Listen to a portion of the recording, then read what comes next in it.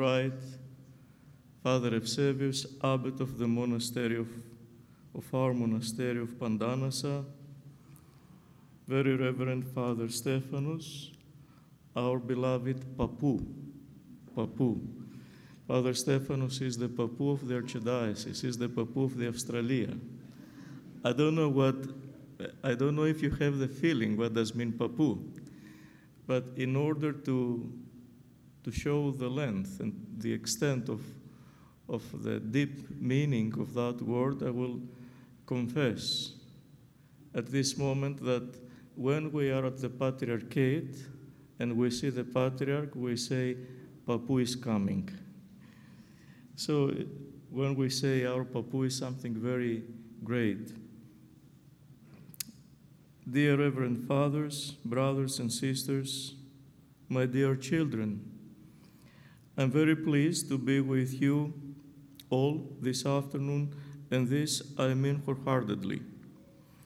I have come not only as your Archbishop, but as a humble father who joins his children on their journey at the beginning of the Christmas fast, so that all together we may follow the star which shines and casts light on our journey towards Bethlehem in order to discover our Savior and Lord, Jesus Christ.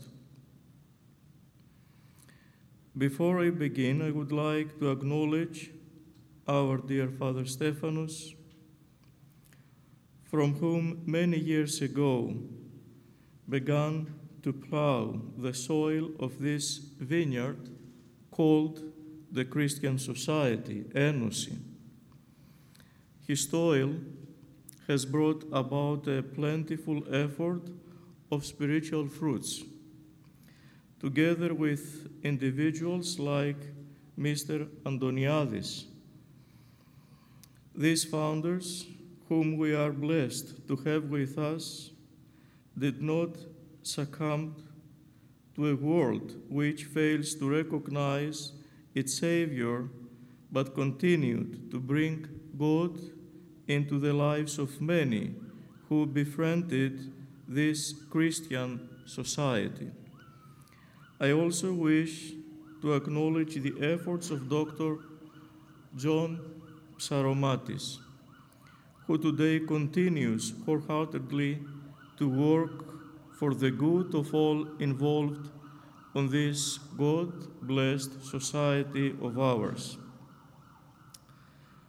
Thank you very much for inviting me to speak on this spiritually important theme, a motto, as you said, which is based on a passage taken from the New Testament, specifically from St. Paul's letter to the Galatians, chapter 6, verse 2.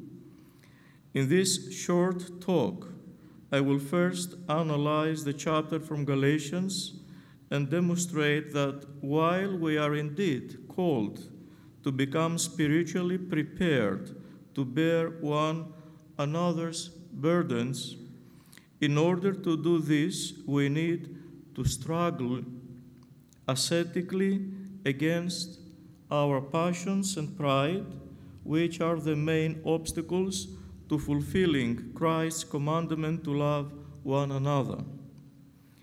I will then speak about how the failure of our ancestors, Adam and Eve, to obey God is connected to pride and the passions, and how only the Holy Orthodox Church can truly equip us with the spiritual tools that we need to be able to overcome pride and the passions, so that we can truly bear our neighbors' burdens.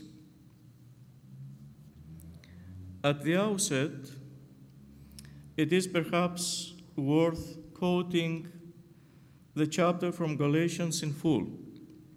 Writing to the Christian community in Galatia, Galatia is a place close to Ankara, the capital of Turkey. In Asia Minor, St. Paul, the great apostle to the Gentiles, to the non-Jews, has the following to say. I will read it in both languages, Greek and English. Αδελφοί, εάν και προληφθεί άνθρωπος εν τίνη παραπτώματι, ημείς η πνευματική καταρτίζεται τον διούτων εν πνεύματι πραότητος, σκοπών σε αυτόν μη και εσύ πειραστείς. Which means, brothers and sisters, if someone is caught in a sin, you who live by the Spirit should restore that person gently. But watch yourselves, or you also may be tempted. Αλλήλων τα βάρη βαστάζετε, και ούτως αναπληρώσετε τον νόμον του Χριστού. Bear one another's burdens, and in this way you will fulfill the law of Christ. Η γαρδοκή της είναι τι, μηδέν ον εαυτόν φρεναπατά. If anyone thinks that they are something when they are not, they deceive themselves. Το δε έργον εαυτού δοκιμαζέ το έκαστος, και τότε εις εαυτόν μόνον το καύχημα έξι, και ουκ εις το έτερον. Each one should test their own actions. Then they can rejoice in themselves alone, without comparing themselves to someone else. Έκαστος γάρ το ίδιον φορτίον βαστάσει. For each one should carry their own load. This chapter, my beloved brothers and sisters, is very dense, full of profound spiritual meaning. Before encouraging the faithful to bear one another's burdens, that is, to endure or accommodate the difficulties, even the sins of our neighbor in Christ, St. Paul outlines why it is that we as Christians should behave in this way. It is because if we, who have the Holy Spirit within us since our baptism, see one of our sisters or brothers caught in sinful behavior, we should, as the Apostle says, restore that person gently. This means that we must encourage them to be restored to Christ without the passion of anger or resentment, but with kindness and gentleness, so that they are not scandalized and so that the wounds caused by their own sins do not become worse. The great saint of our church then tells us something remarkable, that if we bear another's burdens this way, we shall fulfill the law of Christ. We must penetrate deeper into this statement to see just what it means to fulfill Christ's law. We must ask ourselves, what is Christ's law? Is it simply rules and regulations imposed externally upon us? While there are indeed rules or canons in the Church that are supposed to engender, to create an inner transformation that, while not abandoning these rules, is nevertheless not limited by them. I would like to present these thoughts in a different way. In the religious, even in Christian, religious, and denominations, someone can encounter Christ by implementing or abiding some rules and orders. In the Orthodox Church, the only way for encountering Christ is love, is the only way. In any case, if our Lord Jesus Christ can be said to have implemented any law, it is this, the law of love, exemplified in his crucified body, through which he conquered death with his resurrection. This law of love is self-sacrificial. It is the definition of self-sacrifice.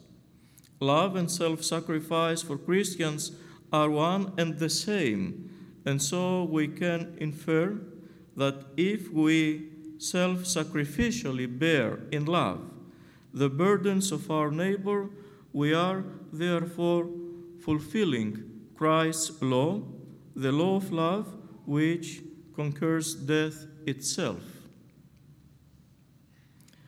Have we then solved this puzzle? It is easy to bear the burdens of our neighbor? Is it easy to conquer death as Christ has? If we are honest with ourselves, my dear friends, we know that to bear the burden of our neighbor is not easy at all. In fact, it is very difficult. And St. Paul also makes this very clear. In this chapter, he says, "Watch yourselves, or you also may be tempted." In other words, when we try to help our neighbor who has sinned, to bear their burden, to restore them to the church, we need to watch ourselves so that we are not also tempted by the sin that has affected them. And there are two main ways that another's sin can affect us. We can either get angry at them for this sin, for their sins, or the sin itself might be introduced to our thoughts as a logismo. Logismo is a theological term and means the thoughts. So the sin itself might be introduced to our thoughts as a logismo, a temptation that should be immediately ignored. Interesting to note here is an aphorism by the tragic nihilist philosopher Nietzsche.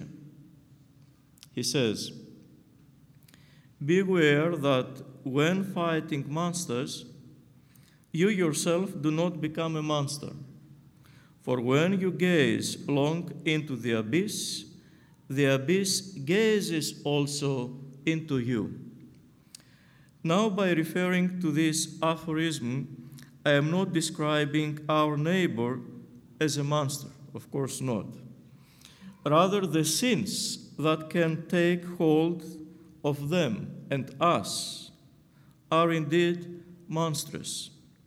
We are all responsible for our own sins, but because they have their ultimate source in the enemy, the devil, who tempts with them via our thoughts that exacerbate the passions, we can easily be deceived by him into gazing long into abyss. In this way, we become trapped. And it is not just the sin of our neighbor that can trap us, but the danger of pride that emerges when we believe that we have successfully removed our neighbor's sin, as thought we did this on our own without their effort and without God's help.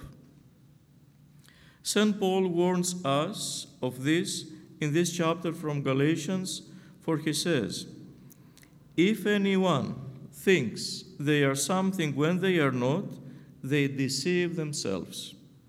He also warns us to test our own actions and not compare ourselves to others, which again leads to pride, which is the opposite of self-sacrificial love and which we as Orthodox Christians need to fight against our whole lives.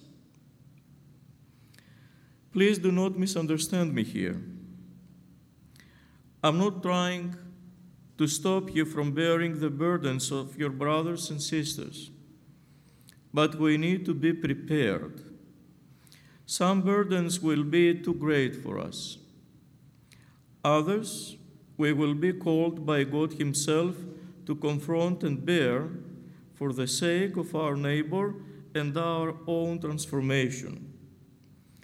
In the former case, when the burden of your neighbor is too difficult for you to endure, you must consult your spiritual father or priest who has some experience with these matters.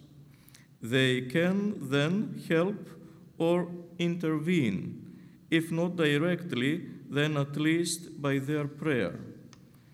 In the later case, when it is within our power, with God's help, to bear our neighbor's burden, we need some preparation so as to not be tempted by their sin, and likewise to not fall into the sin of pride. And we are blessed indeed that St. Paul actually clarifies these matters for us in the previous chapter, where in Galatians chapter 5, verse 22 to 26, he refers to the fruit of the Holy Spirit. The same Holy Spirit that we saw can help us to help our neighbor to bear their burdens. Listen to the words of St. Paul. But the fruit of the Spirit is love. The fruit of the Spirit is love, joy, peace, forbearance, kindness, goodness, faithfulness, gentleness, and self-control. Against such things there is no law. Those who belong to Christ Jesus have crucified the flesh with its passions and desires. Since we live by the Spirit, let us keep in step with the Spirit. Let us not become conceited, provoking and envying each other. Ο δε καρπός του Πνεύματος εστίν αγάπη, χαρά, ειρήνη, μακροθυμία, Χριστότης, αγαθοσύνη, πίστης, πραότης, εγκράτεια. Κατά των διούτων ουκ έστι νόμος. Είδε του Χριστού την σάρκα εσταύρωσαν συν της παθήμαση και τες επιθυμίες. Ιζόμεν πνεύματι, πνεύματι και στοιχόμεν. Μη γινόμεθα κενόδοξοι, αλλήλους προκαλούμενοι, αλλήλους φθονούντες. My dear friends, the abiding presence of the Holy Spirit is given to us in the Church when we were baptized and chrismated. But His presence intensifies by grace if we cultivate the virtues, if we strive to imitate Christ. Thank you very much. If we strive to imitate Christ, if we struggle ascetically and lovingly within the Church, which is Christ's body. It is clear that since we become members of our Lord Jesus Christ's body when we are baptized, then, as St. Paul says, we belong to Him. And if we belong to Christ, we must do everything to become imitators of Christ, who is the very source of our life and our salvation. Our Lord Jesus is, as we said before, self-sacrificial and loving, and seen by His death on the cross, as seen by His death on the cross. He is also perfectly humble. We too must carry our cross if we are to become like Him, to become humble and self-sacrificial, and therefore to love as he loves. St. Paul expresses this desire as having crucified our flesh with its passions and desires. The problem is, of course, not our flesh, which belongs to God and is made entirely good, but our thoughts and passions, which, since they are often oriented to objects of desire, become ensnared by these objects in such a way that we become selfish and prideful. Because of this selfishness and pride caused by the passions, we become hardened, exploitative, and in this way hurt or even hate our neighbor through our words and actions. But is it not precisely our neighbor, those from whom Christ died, whose burdens we are called to bear? Let us now try to determine the spiritual origins of this pridefulness and selfishness, which is the result of the negative use of the passions, so that we can learn, too, how to overcome the passions and pride with Christ's help. Their spiritual origins can be discerned from the story of Adam and Eve in Genesis chapters 2 and 3. Adam and Eve are usually interpreted in three complementary ways in the Orthodox Church: as the first human beings created in God's image and likeness, as the first saints to experience God directly before falling from grace. St. Athanasius, St. Cyril, and St. Gregory Palamas attest to this, and as examples of all humanity. In this way, while there truly was an Adam and Eve, at the same time all men are Adams and all women are Eves. And this is the crux of the story. For while Adam and later Eve were placed in paradise to serve God and tend his creation, they were given a single commandment: not to eat of the tree of the knowledge of good and evil in the center of the garden, for to eat from it would mean that they would die. The disobeying of this commandment, first by Eve, at the suggestion or temptation of the devil, and later by Adam, can be interpreted as the first example of human pride. For to put one's own desire, in this case, the partaking of the forbidden fruit, over God's intention and commandment, is prideful. But bound up with this prideful breaking of the commandment is the passionate attachment to objects of desire that is characteristic of all of the passions: lust, gluttony, vanity, etc., that serve pride. The text from Genesis chapter 3, verse 6, speaks for itself. When the woman saw that the fruit of the tree was good for food, and pleasing to the eye, and also desirable for gaining wisdom, she took some and ate it.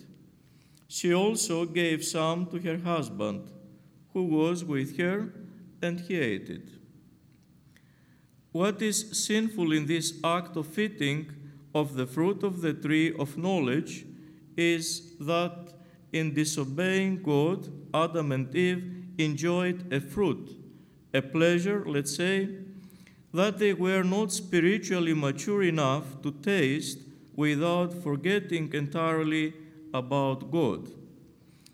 In other words, in tasting the sweet fruit, they became enslaved to it and neglected God. This is precisely why God, who knew their hearts, their strengths, and their weaknesses, warned them not to eat of the fruit of the tree, for they had not yet received a sufficient degree of spiritual maturity to partake of it without becoming enslaved to it. In addition, they were meant to cultivate spiritual dispassion so that they could still put God and neighbor before their own selfish interests and desires, so that they could bear the other's burdens, if you will. But in desiring and tasting the fruit before developing dispassion, they became passionately attached to it. Their ego or pride was inflamed, and they put themselves before God and their neighbor.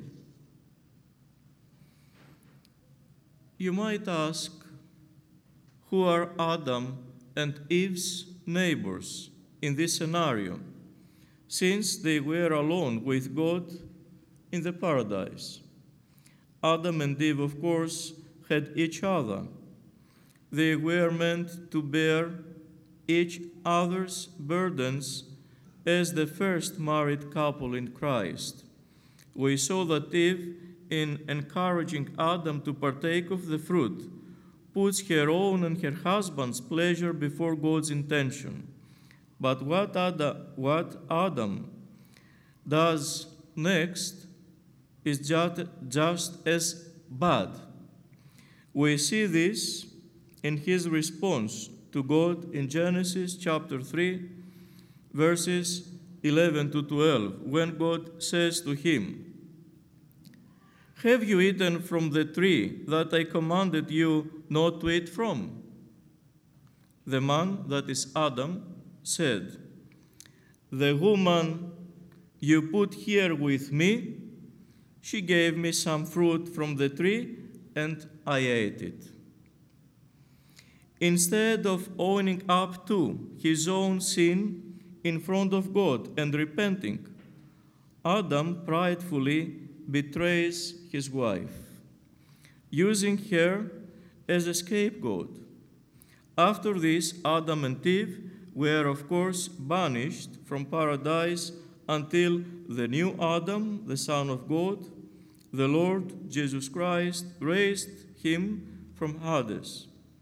Indeed, in this way, it could be said that our Lord bore the ultimate burden of Adam and the world's sin without sinning himself, even to the point of death, so that he could defeat sin and death on behalf of us, of all humanity, with his resurrection. Since we are all capable and indeed often commit the sin of Adam and Eve in refusing to bear our neighbor's burden because of our pride, which we saw exacerbated by the passions, then we need to cultivate virtues that fight against these passions. This process begins with genuine repentance, owing up to and confessing one's passions and sins so that we can overcome them. In this way, we fight against pride, which can lead us to blame others instead of bearing their burdens. This process of repentance is accompanied by what St. Paul strongly describes as crucifying the flesh with its passions and desires, and translates into cultivating dispassion, which is what happens in the church when we attentively attend the holy services and pray, when we fast and undertake asceticism, when we do good deeds for our neighbor, when we read spiritual books, when we participate in the sacraments. And in this way, this passion becomes the proper means for compassion, so that having lessened our selfishness and pride, we make room for our brothers and sisters in our lives, so that we can truly bear their burdens. This is the participation that I was speaking about earlier, but it is a preparation that does not cease when one accomplishes the goal of bearing a friend's burden, for too easily do we fall. Note, it is a continuous preparation. It is a continuous preparation, a continuous journey within the Holy Orthodox Church. To paraphrase St. Paul's in Galatians 5, it is a continuous living and walking, or keeping in step with the Spirit, so that we do not become conceited, provoking, and envying each other. My beloved children in the Lord, it is not easy to bear the burden of our neighbors, but Christ calls us precisely to do this by loving one another, and in order to grow spiritually mature enough to love one another the way that Christ loves us, that is, self-sacrificially, we need to take certain steps. I am not encouraging you to renounce all forms of pleasure. Please do not misunderstand me. If you want, you can enjoy your meals with family and friends, get married and have children, read books, study, play sport, and go to the beach, travel to other places, enjoy life. But please, do all these things while at the same participating actively in the life of the Church, having your thoughts as often as possible on our Lord Jesus Christ, the Son of God the Father, together with his Father and the Holy Spirit and all the saints and our Panagia. Our Holy Orthodox Church is not just one among many other equally significant or mutually inclusive Christian denominations or religions. It is our Lord Jesus Christ's very body on earth, through which He communicates to us in many ways everything that we need for our salvation, but especially through His saints. Christ wants us to be saints and to live forever with Him in His kingdom. And He will only grant this to us if we allow ourselves to become conditioned by the Church's rhythms: prayer during our holy services, prayer at home, asceticism, fasting at the appropriate times, partaking of the sacraments, venerating icons, reading spiritual books. At the same time, while doing all that the Church asks us to do to strengthen us spiritually in Christ, we will be able to properly help others without becoming prideful or being affected by their sins. Then, having been granted the fruits of the Spirit, which are love, joy, peace, forbearance, kindness, goodness, faithfulness, gentleness, and self-control, we will not only be able to bear the burdens of our neighbor, but we would, out of our Christ-centered love for them, accept to even die for them, the way that Christ died for the world in order to save the world. My beloved, let us imitate and call upon Christ for help in all things. Amen.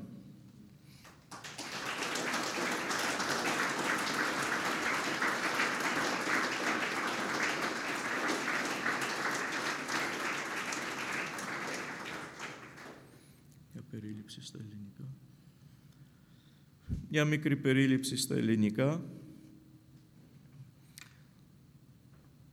Το θέμα της ομιλίας, το οποίο μου ανέθεσα να αναπτύξω στην αγάπη σας, ήταν «Αλλήλων τα βάρη βαστάζετε και ούτως αναπληρώσατε τον νόμο του Χριστού».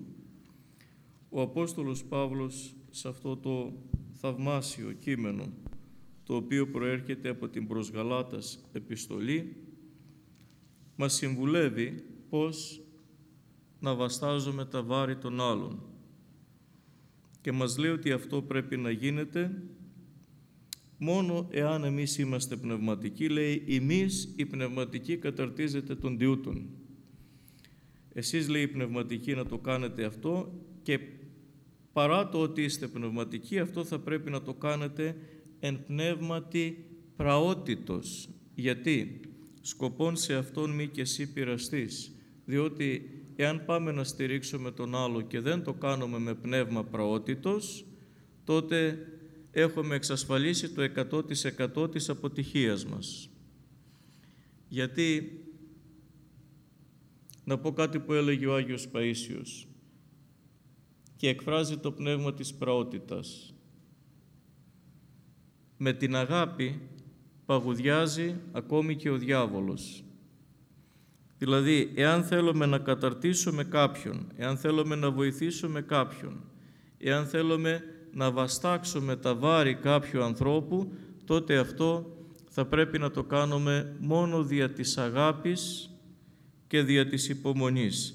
Διαφορετικά έχουμε εκ των προτέρων αποτύχει και στο να βοηθήσουμε το έτερο πρόσωπο, τον αδελφό, την αδελφή, το φίλο, το γείτονα, αλλά θα πέσουμε σε αυτό το οποίο αμέσως παρακάτω σημειώνει ο Απόστολος Παύλος, «Σκοπόν σε αυτόν μη και εσύ πειραστείς», που σημαίνει ότι και εμείς θα επηρεαστούμε και θα πειραστούμε. Πώς μπορεί να γίνει αυτό σύμφωνα με αυτά που μας λέει ο Απόστολος Παύλος? Όταν πάμε να βοηθήσουμε κάποιον και δεν έχουμε τις προϋποθέσεις ή δεν το κάνουμε με αγάπη και πραότητα όπως ο ίδιος συμβουλεύει, τότε υπάρχουν δύο κίνδυνοι. Ο ένας κίνδυνος είναι στην πορεία να αγανακτήσουμε, να θυμώσουμε, να χάσουμε την υπομονή μας για τα λάθη που έχει διαπράξει ο αδελφός μας. Και αυτό πολλές φορές έχει συμβεί. Πάμε να συμβουλεύσουμε κάποιον, ξεκινάμε ωραία και όπως λέμε πάντοτε ο πρόλογος είναι ωραίος, αλλά όταν φτάσουμε στο κυρίως θέμα, τότε τα πράγματα χαλάνε. Γιατί? Γιατί αρχίζουμε να θυμώνουμε, αρχίζουμε να αγανακτούμε και αρχίζουμε να συνειδητοποιούμε ότι κάπως δεν ήταν έτσι όπως τα σκεφτόμαστε. Αλλά αυτό δείχνει έλλειψη αγάπης. Ο πρώτος λοιπόν τρόπος να πειραχτούμε είναι να χάσουμε τον προσανατολισμό μας και να θυμώσουμε στην πορεία. Και ο δεύτερος είναι, πηγαίνοντας να διορθώσουμε κάποιον άνθρωπο, αντί να τον διορθώσουμε, να ακολουθήσουμε κι εμείς τα δικά του λάθη και τις δικές του αδυναμίες. Να δούμε τα δικά του ελαττώματα, να δούμε τις δικές του αμαρτίες και αυτές οι αμαρτίες να καρφωθούν μετά στη σκέψη μας, στο μυαλό μας, σαν λογισμοί, και από εκεί που πάμε εμείς να γίνουμε γιατροί, τελικά να γίνουμε χειρότεροι ασθενείς από τον ασθενή που πάμε να θεραπεύσουμε. Για να μπορέσουμε λοιπόν αυτό να το ξεπεράσουμε, θα πρέπει οτιδήποτε κάνουμε που σχετίζεται με τον αδελφό Το να θέλουμε να βαστάσουμε τα βάρη του πλησίον θα πρέπει να γίνεται με την εσταυρωμένη αγάπη του Χριστού. Και ποια είναι αυτή η αγάπη του Χριστού? Η θυσιαστική αγάπη, την οποία βλέπουμε όλοι μας στο λόφο του Γολγοθά. Όλοι μιλούν για αγάπη σήμερα, οι μητέρες μιλούν για την αγάπη τη μητρική, τα ζευγάρια μιλούν για την αγάπη την ερωτική, ο δάσκαλος μιλάει για την αγάπη προς την παιδεία και τους μαθητές, οι άνθρωποι μιλούν για την αγάπη προς το γένος, προς το έθνος, αλλά όλες αυτές οι αγάπες δεν είναι τίποτα μπροστά στην αγάπη του Χριστού. Η αγάπη του Χριστού, αν θέλετε να δείτε τι είναι, κλείστε τα μάτια σας και ελάτε να σας πάρω όλους χέρι-χέρι να πάμε στο Γολγοθά, να δείτε εκεί εσταυρωμένη αγάπη, πονεμένη αγάπη. Αυτό είναι ο τρόπος με τον οποίο πρέπει να αγαπούμε, όπως λέει ο Παύλος και κατ' επέκταση στην πορεία ερμήνευσαν και οι πατέρες της Εκκλησίας μας. Με αυτή την αγάπη, όταν είμαστε έτοιμοι να θυσιαστούμε, με αυτή την αγάπη μπορούμε να προχωρήσουμε για να στηρίξουμε και να αναλάβουμε τα βάρη του πλησίον. Και επίσης μέσα σε αυτά τα οποία ανέφερα, για να καταλάβετε αυτό που είπα προηγουμένως, ότι στην πορεία κάπου χάνουμε τον προσανατολισμό μας. Βλέπουμε τι γίνεται στον Αδάμ και στην Εύα, τους πρωτόπλαστους, οι οποίοι έφαγαν τον απαγορευμένο καρπό. Ενώ τα είχαν όλα, όλος ο παράδεισος ήταν φτιαγμένος για αυτούς. Και ενώ τα είχαν όλα, δοκίμασαν από τον καρπό, και όταν ο Θεός ρώτησε τον Αδάμ, έφαγες κι εσύ από αυτό τον καρπό? Ο Αδάμ αντί να πει ζητώ συγγνώμη για την ανυπακοή μου και για το λάθος μου, τι είπε ο Αδάμ? Η γυναίκα που έφτιαξες εσύ και την έβαλες δίπλα μου, αυτή με εξαπάτησε και αυτή μου έδωσε να φάω τον καρπό και τον έφαγα. Δηλαδή, σαν να είπε στο Θεό, εσύ φταίς.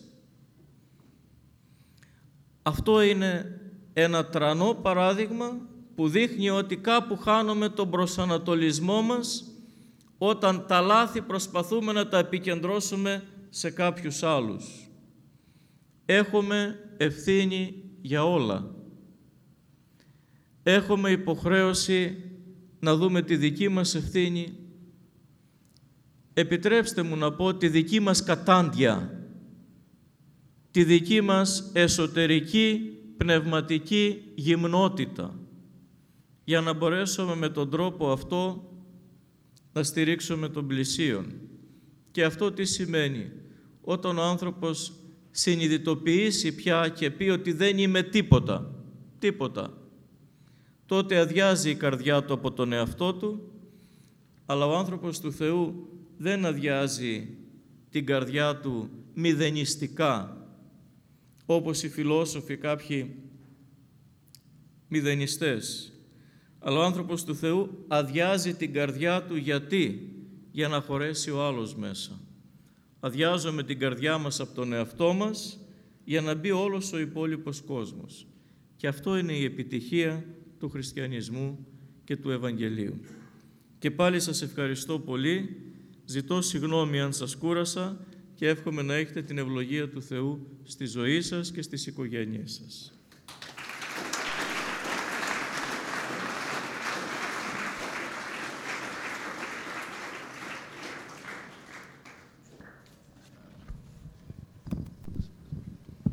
Σεβασμιότατα, ευχαριστούμε, αλλά αν έχετε την καλοσύνη παραμείνετε και γιατί ίσως να υπάρχουν μερικά ερωτήματα από τον κόσμο, κάποια ερώτηση από το ακροατήριο που θα ήθελα να την επιβάλλει είτε στα ελληνικά.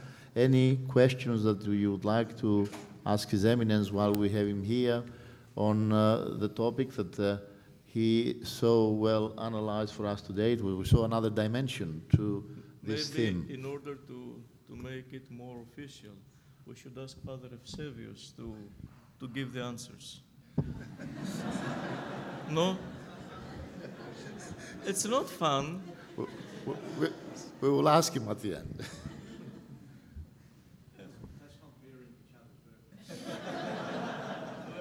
It's a challenge.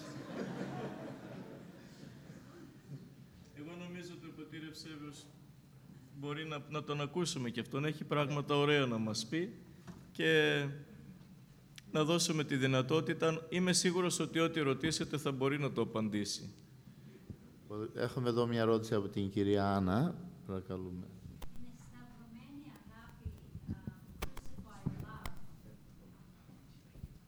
Crucified love, it's such a difficult concept for us to understand. So Christ on the cross knew that he was dying and most people wouldn't even care. His sacrifice was going to go, and I think that's what maybe we identify with, that we might sacrifice ourselves with our family, try and have all the nistissima fagita so that they can nistepsi. They get married and they never nistepsi.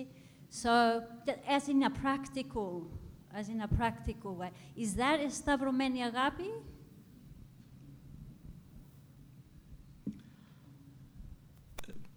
Stavroμένη αγάπη means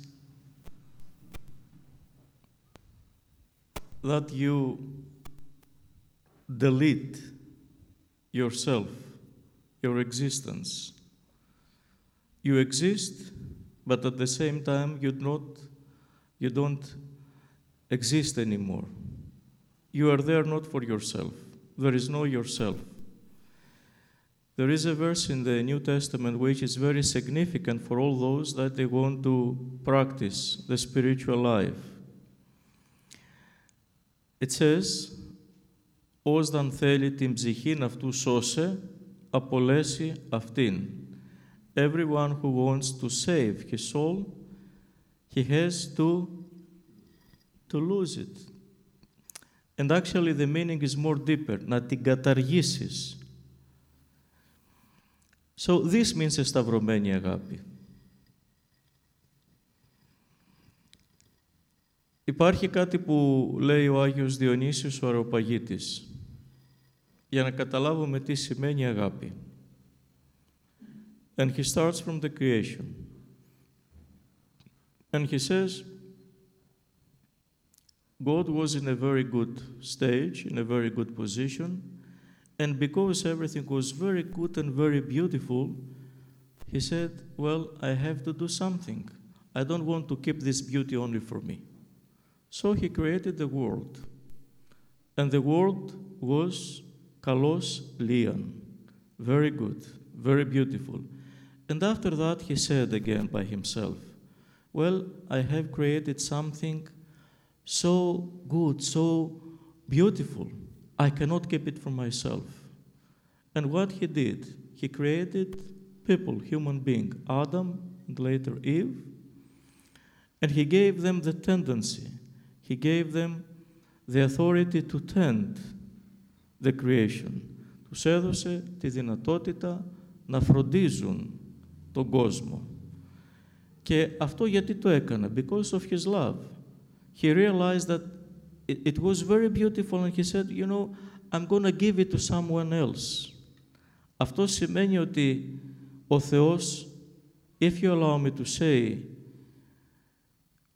απόλεσε την ψυχή του. Άφησε τον εαυτό του. And there is another step. He created the world, the Simban. He created the human being in order to be the king of the creation, of the kingdom of his. And then he did something even more extreme. Εάν έκανα εγώ τη δημιουργία ή εσείς, κυρία Άννα, μετά που θα τα κάναμε όλα πολύ καλά, θα λέγαμε, θα κάτσω τώρα στον καναπέ να ξεκουραστώ. Αλλά ο Θεός, επειδή είχε πολύ αγάπη μέσα του, δεν είπε, I will stay away from my creatures. But he said, I created the world, I created the king of the world, and now I will give the authority to the king of the world to can be as I am, so you can become good. And this is something that came from the love of God. Για να δείξει ο Θεός την αγάπη Του, μετά που δημιούργησε τον κόσμο, μετά που δημιούργησε τον άνθρωπο, δεν απομακρύνθηκε. Αλλά τι έκανε? Είπε στον άνθρωπο, εσύ μπορείς να γίνεις Θεός, να γίνεις σαν και εμένα. Και την ίδια στιγμή του είπε ότι εσύ μπορείς να επικοινωνείς απευθείας μαζί μου. Αυτό σημαίνει αγάπη. Συνέχεια κάποιος να ελαττώνεται, να μειώνεται, να χάνει την ύπαρξή του. Αυτό που έλεγε ο πατήρ Σοφρόνιος για το Θεό, για τον Χριστό. Ο Χριστός αυτοελαττώθηκε γιατί έγινε άνθρωπος από Θεός. Ο Θεός αυτοελαττώθηκε, αυτομειώθηκε, αυτοταπεινώθηκε, αυτοσταυρώθηκε. Τα ήθελε όλα αυτά. Τα ήθελε. Αυτό σημαίνει σταυρωμένη αγάπη. Τώρα, στην πράξη πώς θα το κάνουμε? Η ουσία δεν είναι πώς θα το κάνουμε καθημερινά για να δείξουμε την αγάπη στους άλλους. No. Το δύσκολο είναι πώς θα χάσουμε την ψυχή μας. Πώς εμείς θα συνειδητοποιήσουμε ότι πρέπει να ξεχάσουμε ότι υπάρχουμε και να μην ασχολούμαστε με τον εαυτό μας. Αυτό είναι το δύσκολο. Έλα να πεις και εσύ κάτι. Έλα, few words. Αλλήλων τα βάρη βαστάζεται, αν και σας νο. Έλα. Του λέω, not because I want to honor him, but my English are very limited. That's why I ask him to say a few words. I think His Eminence has covered all the bases this evening, and I'd like to thank him on behalf of all of us, because despite just we gave him a small quote, the motto and the theme of the year to discuss, he took us on a true theological, patristic journey using hermeneutics, looked at the passage in context, interpreted it patristically, took us to the root of the problem at the beginning of time, and connected us to Adam and Eve, explained to us the tools on how to restore ourselves within the body of the church, which is the most important thing, in the body of the church with the sacraments, and he covered all the bases. And Your Eminence, your talk this afternoon was very moving and complete, and I don't think if I add anything more, I will only subtract. Do you have other question? He will answer the next question.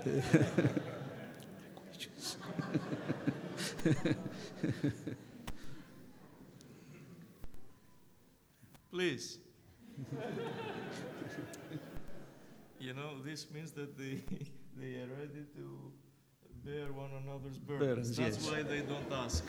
We communicate with the eyes.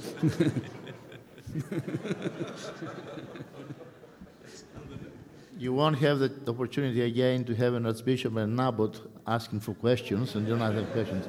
So this is your only opportunity. There's one. Who?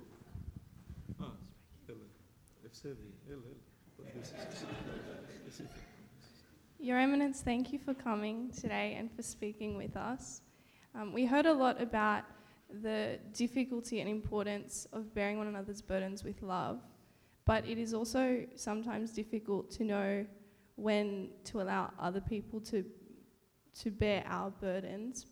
It might be a thing out of pride. We worry about what they think of us, or we don't want to weigh them down. So when and how do we know to allow other people to bear our burdens too? That's the most difficult question of the day. I know what I'm doing. Yes, it requires discretion. Because if the person next to me, if I feel that they're not able to lift my weaknesses, I have to be careful. And sometimes we forget this. Sometimes we say what's on our mind and on our heart. We drop bombs. We blow the others up. We walk away relieved. I got it off my chest. But I don't look at the damage that's been done behind me. And how the other person can't cope with what we said or what we revealed to them, or we may lack the sensitivity. That's one side of things. The other is if we don't have someone to speak to around us, and as the problem is difficult, to be careful to choose our parents, someone we know who can cope with listening to us, or our spiritual father. So our spiritual father is there for us to open our heart to him. And His Eminence before quoted Saint Sophronius, and Saint Sophronius tells us that when we approach our spiritual father, we approach freely, without any expectations, not looking for any particular answer, to put to him our concern and to leave it in his hands, and then, hopefully, the grace of God will enlighten him. But if we enter a debate with him or go with preconceived ideas and don't listen, the grace of God does not enter into debate. It withdraws from the spiritual father, and then the spiritual father is left just with his brains to answer the question. And then a whole drama unfolds, which is very difficult. But I'm sure His Eminence will be able to answer that much better than me. I don't have to add something.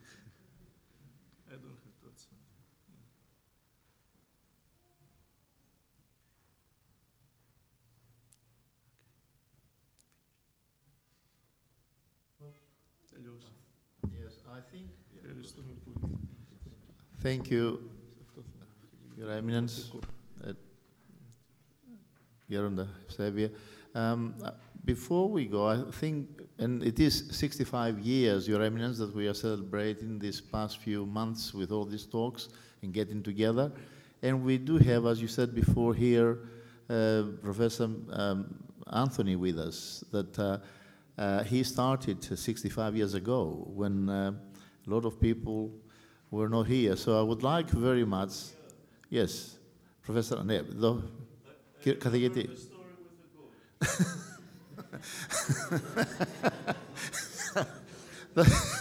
His Eminence recalls the story with God when many decades ago, a goat took up and ate all our minutes. Κύριε καθηγητά, θα θέλαμε πολύ να σας ακούσουμε για σήμερα τέτοια ιδιαίτερη ευλογημένη ημέρα. Νομίζω με την άδεια σας, Σεβασμιότατε, από την αρχή, ο ίδιος εδώ.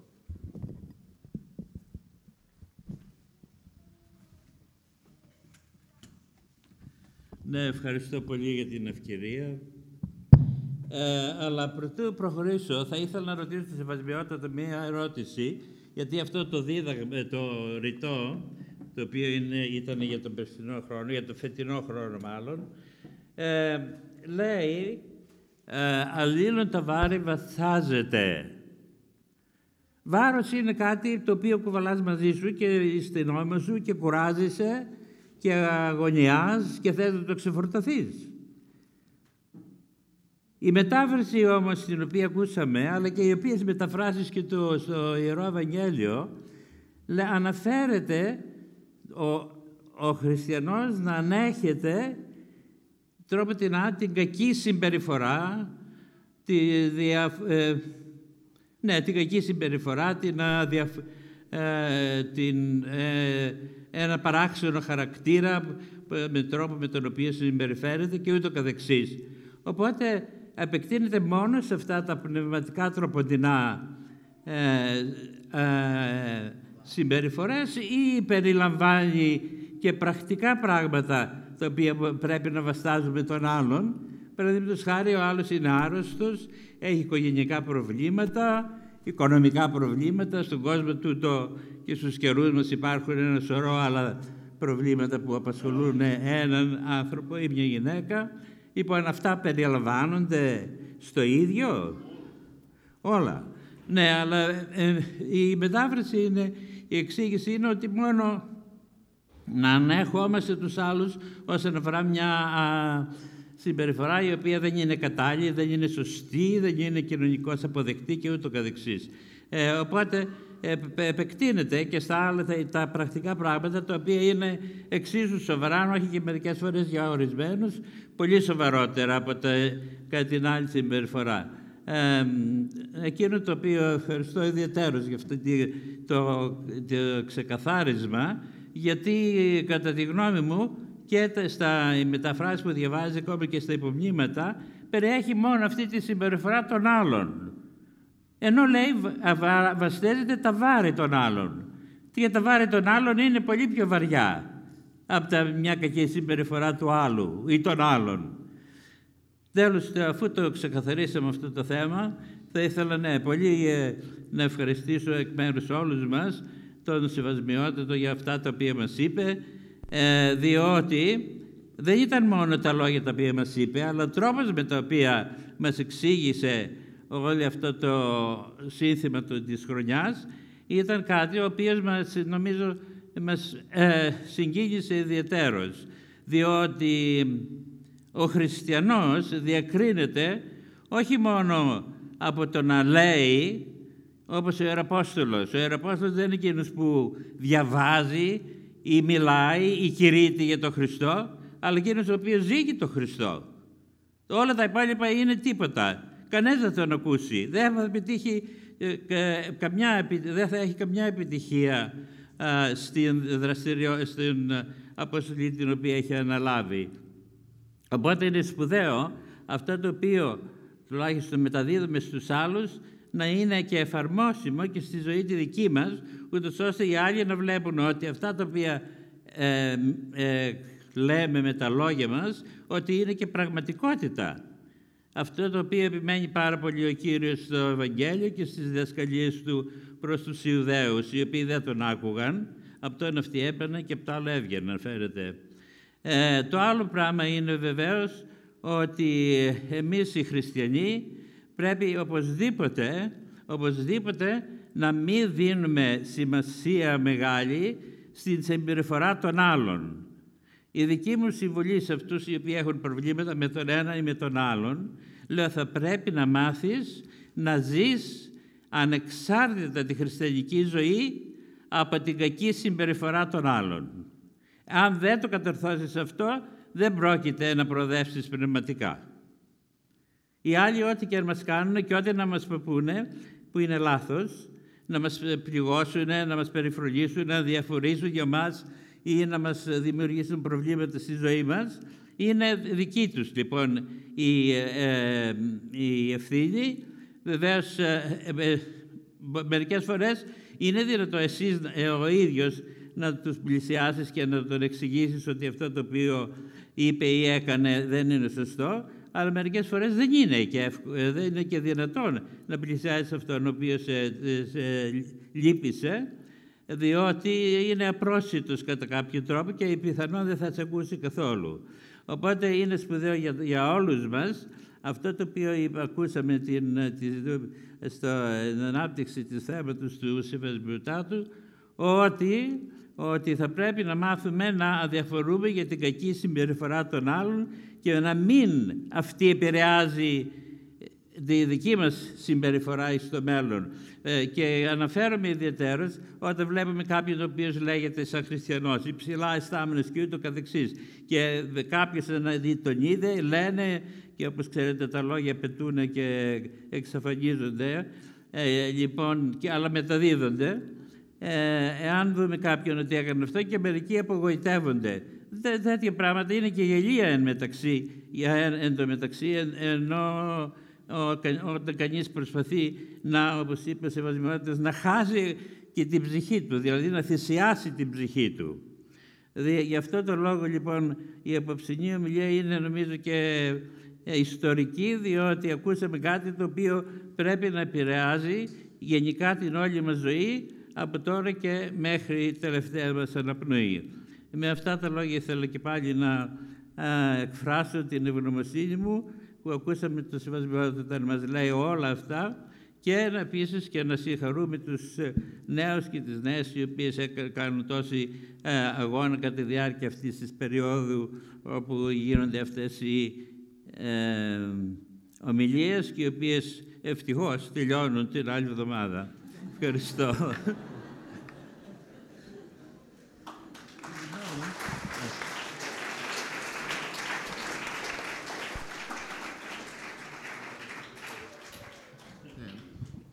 Ναι. Τελειώνουμε τώρα. Θα παραγράψουμε στο σημείο μια σύντομη προσευχή τέλους των διεφών και παρακαλούμε καθίστε στις θέσεις σας. Θα έχουμε ένα κέρασμα το οποίο θα περάσουν νέοι και νέες για να μην γίνεται φασαρία και για τα COVID που λέμε κτλ. Να μείνουμε στις θέσεις μας και για να γίνουν τα πράγματα σωστά. Πριν το διεφών, σεβασμιότατε,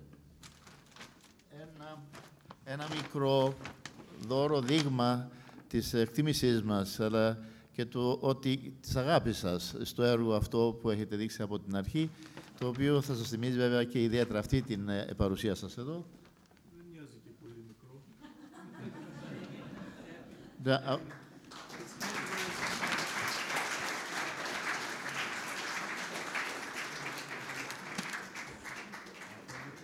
It's not very small. Το ανοίγω γιατί ξέρω πως θέλετε να δείτε τι είναι. Ξέρω.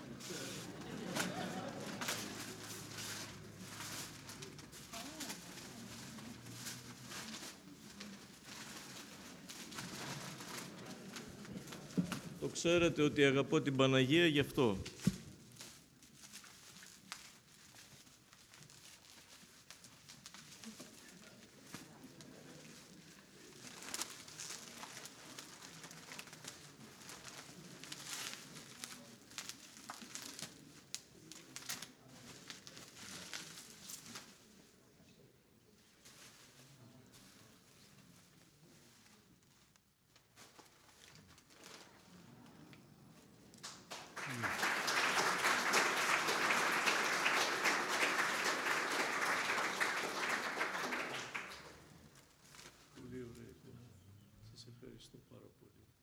Εμείς ευχαριστούμε, σεβασμιότατε, για αυτή την τόσο ωραία ομιλία που κάνατε σήμερα σε εμάς.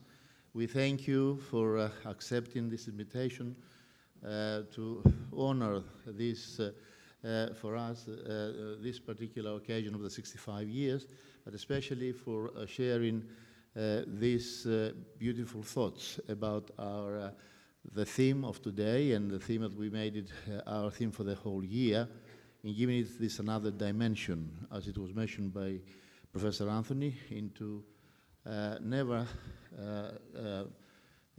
give up when it has to do with the burden of our fellow human beings. And if Christ, as you said, the crucified love is our example, then we can never stop, really, thinking that we've done enough. Thank you.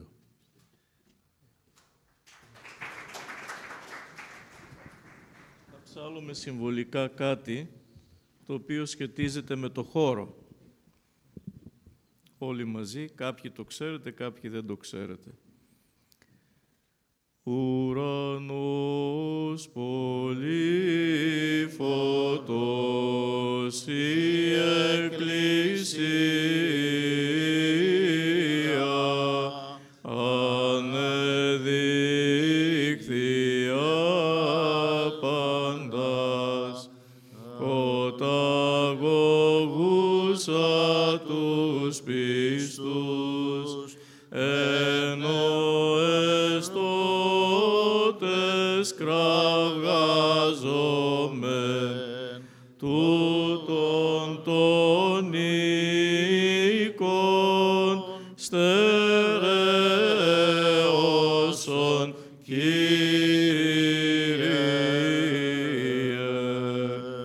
Διευχών των Αγίων Πατέρων ημών, Κύριε Ιησού Χριστέ ο Θεός ημών, ελέησον και σώσον ημάς. Αμήν.